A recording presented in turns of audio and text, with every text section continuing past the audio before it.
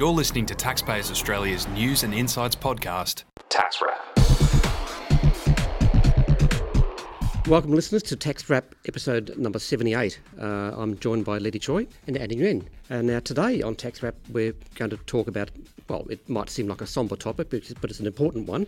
And as Letty said before, cue the tired old joke of the two certainties in life. Yes, it's death and taxes. Well, specifically, death and the deceased's main residence CGT exemption.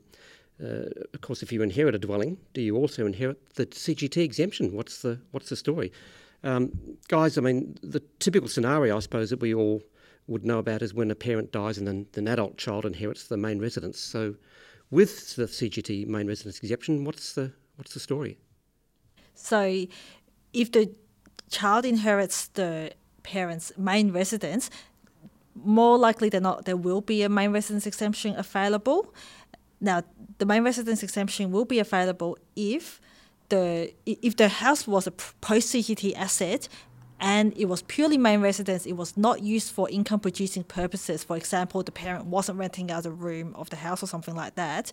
Then as long as the child either sells the house within 2 years of the date of death, or else one of the following people lives in the house, being the spouse of the deceased person, or someone who had a right to live in the house under the will, or the beneficiary to whom the house actually passed under the will, then the CGT exemption will apply in full. Okay. Geez, that's quite a bit of a mouthful, isn't it, Letty? I thought it was straightforward, but that's a little bit complicated. Yeah, it's.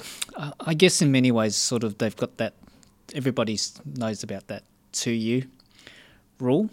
Usually, that's how it would typically work. That if you could sell the property within 2 years from the deceased's death, then you can get the main residence exemption to apply. Obviously, there are certain circumstances behind it, as Letty alerted to. The fact that in most instances, if it's a post-CGT property, for example, it has to be the deceased can't have been using it for producing assessable income immediately prior to their death. So there are a few tricks and traps there in those particular circumstances. Well, I suppose it's also a pretty typical case that the kid, not being ungrateful, but they just have their own house by the time the oldies die, and so they don't actually want the asset, that house, and they ask the executive of their parents' will to sell on their behalf. What's the situation there? Well, for CGT purposes, if you are bequeathed a house under your parents' will, then that house is actually yours from the date of death for CGT purposes. And so even if legal title to the house does not actually transfer to you, if you say to the executor, look, I don't actually want the physical house, please sell it and just pass me the proceeds, then any CGT consequences, whether it's an exemption or whether there is CGT tax payable, is still going to be the beneficiaries. So it passes on to you. That's right, yeah. Okay. So you're still taken to be what they refer to as absolutely entitled to that particular asset. Right. And legal title does not have to pass to you. Yeah. Of the property. Oh, okay. Yeah, yeah. So you can really instruct the executor, or you can instruct your legal representative to act on your behalf with respect to that property. Right. Okay. Well, now I've been thinking. I bought my house before 1985, so I've always assumed that it's going to be tax free. Is that the case? Yeah, I guess the short answer is no, isn't that right, Letty? Well, it's what? The same rules for the main residence will apply. In other words, the 2-year rule, or else somebody who's one of the relevant people that we listed before lives in it for the duration of time before the beneficiary sells it.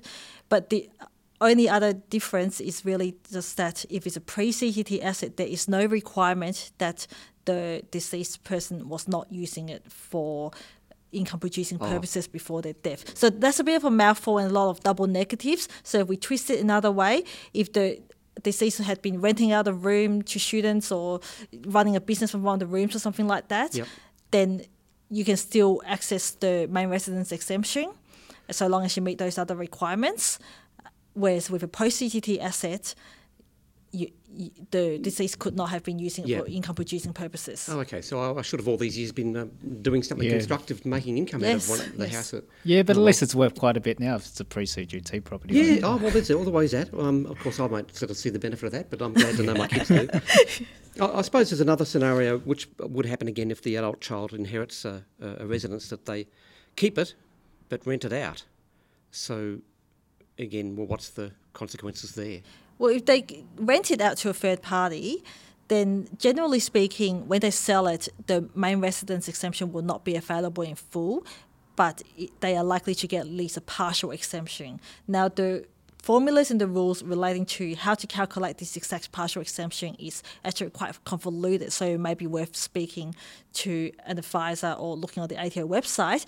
But in very general terms, the formula effectively exempts the portion when it was the main residence of the deceased person or one of the other relevant people that we listed before. In other words, the deceased person's spouse or someone who had a right to live in the house under the will, or it was the main residence of the beneficiary who inherited the house. So for any period of time that any of those people can call the house their main residence, that portion will be CGT exempt. Okay. Yeah, so it makes it very tricky there, Steve, because you really need to look at what the deceased was doing with their property prior to their death. Yeah. I suppose the straightforward scenario would be husband and wife. One of them passes away, sadly, and the other person is left in the house. Yeah. That's fairly straightforward, I imagine. It's a little bit more difficult in some instances. It depends on how they own the property. Sometimes they can own it as tenants in common, or others it can be a joint tenancy. And so in the situation where it's a joint tenancy, it essentially bypasses the estate altogether, and so the spouse actually inherits that part of the property, and so a whole bunch of other rules apply with respect to that.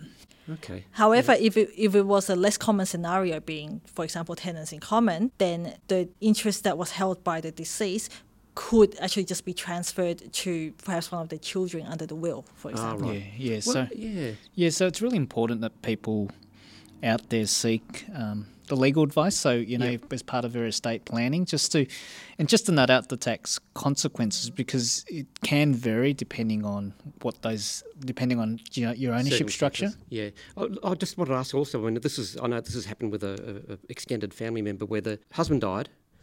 The wife could stay in the house for the rest of her life. That was kind of specified, but the house passed to the children. Yes. Yeah. What happens there? In tax legal terms, this is what they call a life tenancy. So it's exactly as you described. Perhaps the taxpayer dies or the deceased person passes away, and they leave the actual asset itself to perhaps a child or another family member. But in the meantime, their spouse or somebody else, perhaps an adult child, is allowed to live in that house for the duration of their life, but they never get the capital asset themselves. Right. Now, there are many, many variations to this type of arrangement, but at the end of the day, there's basically a life interest and a remainder interest. Yeah. So in that particular case, what actually happens, Steve, is you're almost creating a separate trust, like a testamentary trust. Oh, okay. So it gets a little bit complicated in terms of how all the laws work and stuff like that. But in the main, it is one way for the deceased to feel at ease that they're looking after, for example, their spouse, and then the asset passes on to somebody else. So that's a great sort of estate planning method, I guess. Yeah. The rule of thumb is that a life interest and a remainder interest are both CGT assets, and there are CGT consequences if these arrangements are varied, or if one party disposes of their rights to live in it or to acquire the house later, or if they revoke the rights, etc., etc. Right. And for those who are interested in the technical details, taxation ruling TR 2006/14 discusses these arrangements in detail. Okay, so you can go and have a look at that. What is it? TR 2006/14. Yeah, it might help you. Put you to sleep, Steve. It's quite a long rule. Oh, really? Well, I was just going to say it must be a very common problem or thing that people need to deal with as taxations, as tax practitioners, to come at this CGT. Yeah, it is. Death.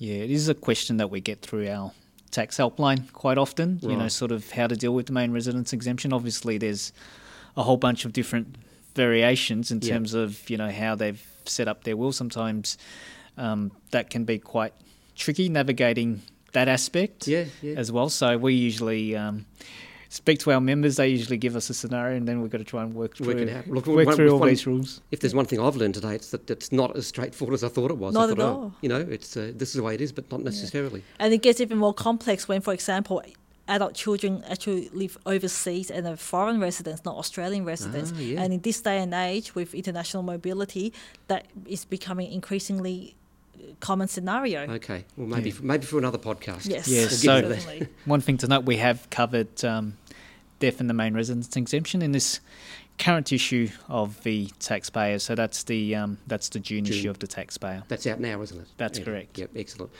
Okay, well, thanks, Andy, and thanks, Lady, once again. It's been very informative, and thank you, listeners, for putting up with us.